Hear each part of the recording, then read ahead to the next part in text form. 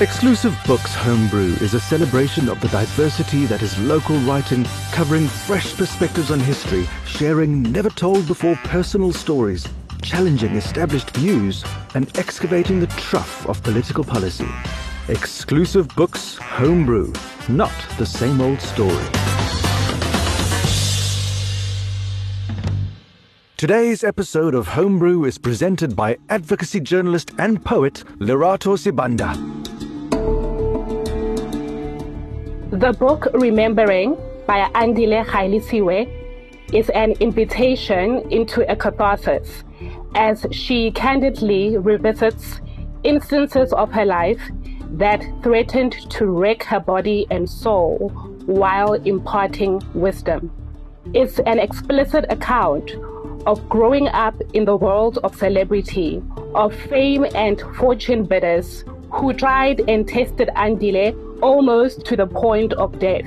It testifies of how this South African media darling has had to wade through sexual abuse, betrayal, black magic jinxes, unrequited love and loss to emerge valiant. Welcome to the Homebrew podcast, Andile. Please read us an extract from your memoir. Thank you so much, Lerato. I'm excited to do this. So I'll be reading from the book Remembering, and I'm reading Remembering 23. Andile harboring a rapist. Gusho ushwashwi. People have often asked me why I'm such a reluctant celebrity. A lot of it has to do with my upbringing, the way that I was taught to carry myself, how to speak, when to speak, and when not to. This, and then you are thrust into the entertainment industry where people scrutinize everything you do and label it in a way that suits their purpose. I'm not a reluctant celebrity. I just love my life and personal space. I love my privacy, and I've conducted my life in that way. Even when I date men, I never talk about who that person is. But then I find myself in a situation where I don't want my partner to feel that I'm hiding him. But I know that if he's not strong enough to deal with whatever backlash may occur, exposing him to the public could be detrimental, both to him and to our relationship. So my reluctance, even to be called a celebrity, has been because of this violation of privacy. In my case, it has happened so many times that I ended up having to sue people. For instance, one morning, South Africa had to wake up to the news that Andile Gaelesiwe was harboring a rapist. That story was about my uncle who had been in a relationship with his partner for many, many years. She and I had never become friends until after I visited another of my uncles in prison. It was after my divorce, and during my visit, I told him that I was living a solo life while repairing the damage I'd suffered from my previous relationship. He suggested that I should hang out with that uncle's wife because she and her friends had a very busy social life. I took that advice and started spending time with Mapule. She would invite me to parties, and I became close to her and some of her friends. Every weekend, we would party together because they were members of Stokvels. I got on particularly well with two of these friends, and we would break away from the bigger group to be together. I believed a friend of a friend is a friend in common. So I did not realize that Mapule was becoming jealous until she called and told my new friend Murungwe to stop hanging out with me, saying she would not have known me if it wasn't for her. This made me withdraw from her. At the time, she and my uncle were also having marital problems. He can be obnoxious, loud, hilarious, and at times very problematic.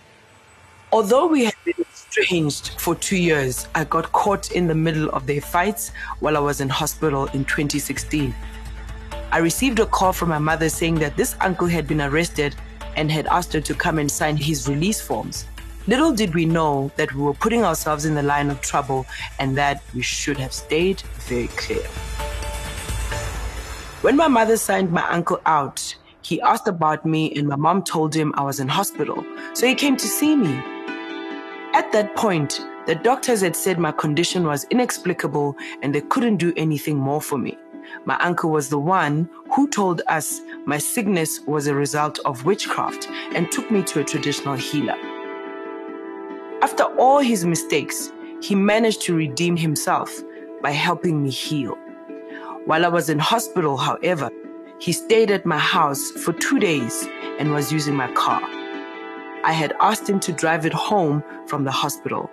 Unfortunately, his wife, who was unaware that he had been let out of prison because she had stopped going to the court appearances to the case she had against him, and her friends spotted him driving my car. I had no idea that Mapule had got him arrested for allegedly raping her. She had also been waiting for a huge payout from his former employers. Then it came out in the media that I was harboring a rape suspect. Thank you so much, Andile. I love how in this book, Remembering, you bear it all. You're so candid and transparent, almost like you're coming out of the closet of misperceptions.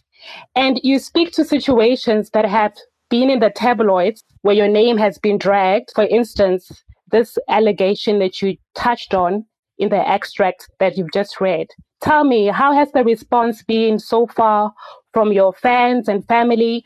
What sort of comments are you getting from them about this book and about speaking to all those scandals? Well, I mean, I think, first of all, it's kind of not shock because nobody was expecting a book. I didn't say anything even throughout the process of writing a book. Of course, I blamed that to my mother that I was in the process of writing a book. So with her, it was, you know how our parents are always protective and they fear, the response from people, especially because this book is so vulnerable and so raw.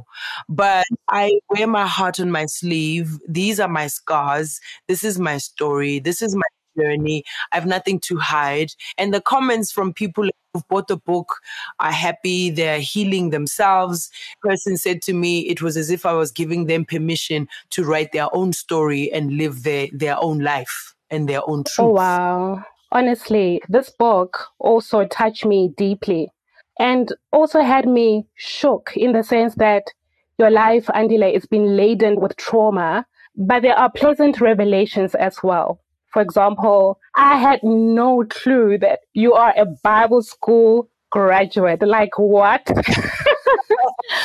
What prompted you to open up, about the spiritual gifts specifically and your journey all the way from going to Bible school until now? Well, it's the simple reason that when I do the work that I do, especially on one of my shows, Uthando Noxolo, the way that I tackle these issues has often led my viewers to asking, okay, so where do you get all this wisdom?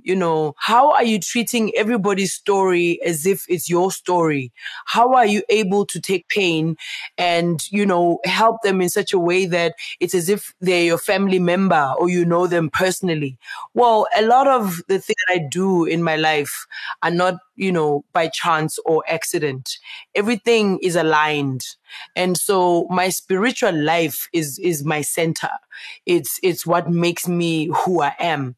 It's what gives me my wings. It's what sets me apart from the next female, from the next human. And I think, your spiritual identity, to coin a term, is that thing that sets each one of us apart from each other, because we all get born with spiritual gifts. It's whether or not you recognize them, validate them, use them, and top of mind every day. So me talking about my spiritual life is also a myth buster, because I wanted people to get that no matter how far you get in life, you always have a grounding, a center.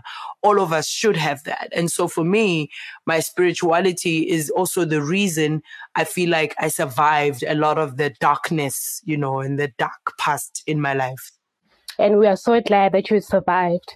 Thank you. I love how you open up the chapter of Meadowlands and start to reminisce about the songs that are being sung then, talk about the township Ghost Vera, So tell me, which other aspects of growing up in Meadowlands do you wish you'd also covered? And do you still have a connection to Soweto today?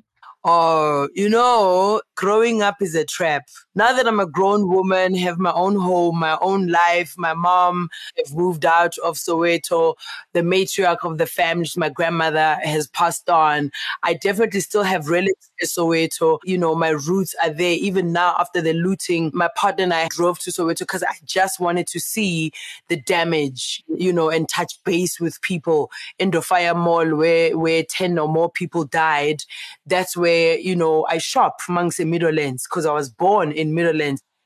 Jablani Mall, we have an apartment at Jablani Flats. I grew up. That's where I spent my teenage years.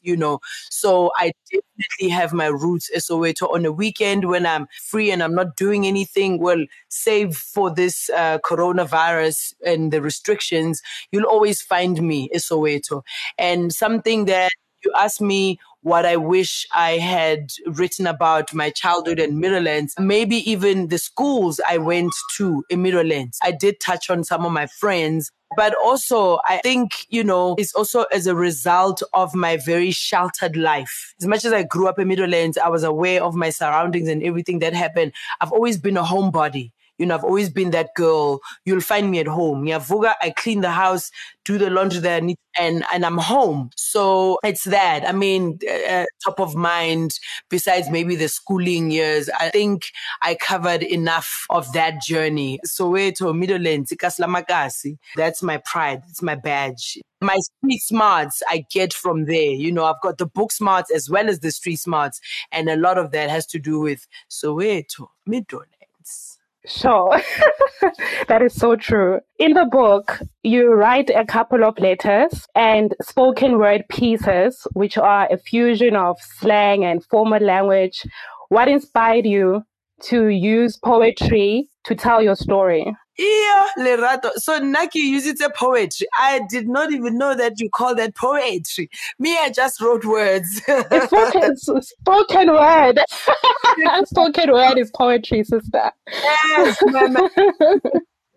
there's people who do that for a living. They are spoken word artists. They're poets. I don't see myself that way. I like words, and especially the piece at the end, which is almost a letter poem to victims, of gender-based violence and to men in general. That was just I loved that one. Yes, I love that too. That was just inspired. It was going towards the tail end of the writing process. And as I kept writing, I felt like this book should not just be about me, retelling my life story, but also if you're a young girl, a young boy in a rural area in Limpopo, in KZN, in Khosaland, wherever it is, there should be things that you can take from this book if you find that you've just been raped, that you can do immediately. Things that can help you, So that one in particular was about that. And also reminding the victims and survivors of sexual rape to put themselves first, to nurture themselves, to take care of themselves, to help themselves heal. I actually would like to quote from one of those spoken word pieces. You write, Kodwa, I tell you, the most endangered species in my beloved South Africa is a Black woman. Sure, that part hit me very hard because it's very insightful. In your opinion, what is the primary need of Black women in South Africa right now? To be left alone. Let me be free. Whatever length of skirt, let me show my cleavage if I want to. Let me be the president of this country if I wanted to. Let me somebody's wife with 10 kids if I want to. I am womb man. Do you know womb man? There can't be you without me. So killing me is killing you. What do women want in South Africa is to be seen, is for everybody to understand that a woman is a flower as well as hellfire. You're a healer, but also prick. You are an explosion waiting to happen when the need arises. We have no need to be protected. Women need to be protected because men inflict things on women. Umuntu wesifazane is the sum total of existence. Umuntu wesifazane. Yes. So umuntu wesifazane doesn't need anything. Just like a man is allowed to be vertically, horizontally, in any way, give woman the same latitude. Allow her to be. Then you won't have to be saying, well, women. Who's women? What's our politicians all the time? Our women. Women don't belong. Nobody says our men. We are all equals, you know. So allow me to be me. Stand next to you. You're a pilot. I can also be a pilot. You can chica the mine and find gold. I can do that too. You write somewhere that you still plan on wearing skimpy clothes and sipping pink drinks. So once the pandemic dies out, which beachfront do you plan on visiting? Oh my God. Zanzibari. I'm a Zanzibari. That is my playground. That's where, okay, the last time I was there, it felt not so safe anymore because people were recognizing me there. Yeah. And I was like, ish, okay, I didn't want that. I just want to be a nobody, skimpy clothes, drinking, you know, pink drinks and playing in the water, you know. So definitely once the pandemic, and you know, Loretta, this question is such as somebody was asking me with the kind of heavy content I do on my TV shows and this book, how do I debrief? My debrief is those kind of trips, you know, away somewhere with pink drinks, beautiful lobster, oysters, seafood, you know, the works. So I can't wait definitely for the lockdown restrictions to fall away or be eased or cancelled, something so we can live again. This book, Remembering, is a must read because it's a story of resilience, of making peace with the pain of the past, of celebrating love and God. It's definitely a book that will leave you reeling with awe at the power of a woman's undying faith. Thanks for listening.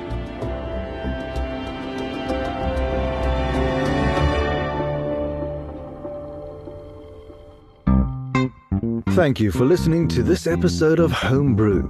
Do you have a question you'd like to ask our Homebrew authors? Send us your question and you could win a 200 Rand exclusive books voucher if yours gets chosen. WhatsApp a voice note to 079 664 0465. That's 079 664 0465. Or email socialmedia@exclusivebooks.co.za. To find out who our upcoming authors are, just follow Exclusive Books on Twitter, Instagram, or Facebook. This Homebrew podcast was produced by Jonathan Anser, Dan Dews, and Lerato Sebanda for Exclusive Books. Books available in-store and online at exclusivebooks.co.za. Homebrew, not the same old story.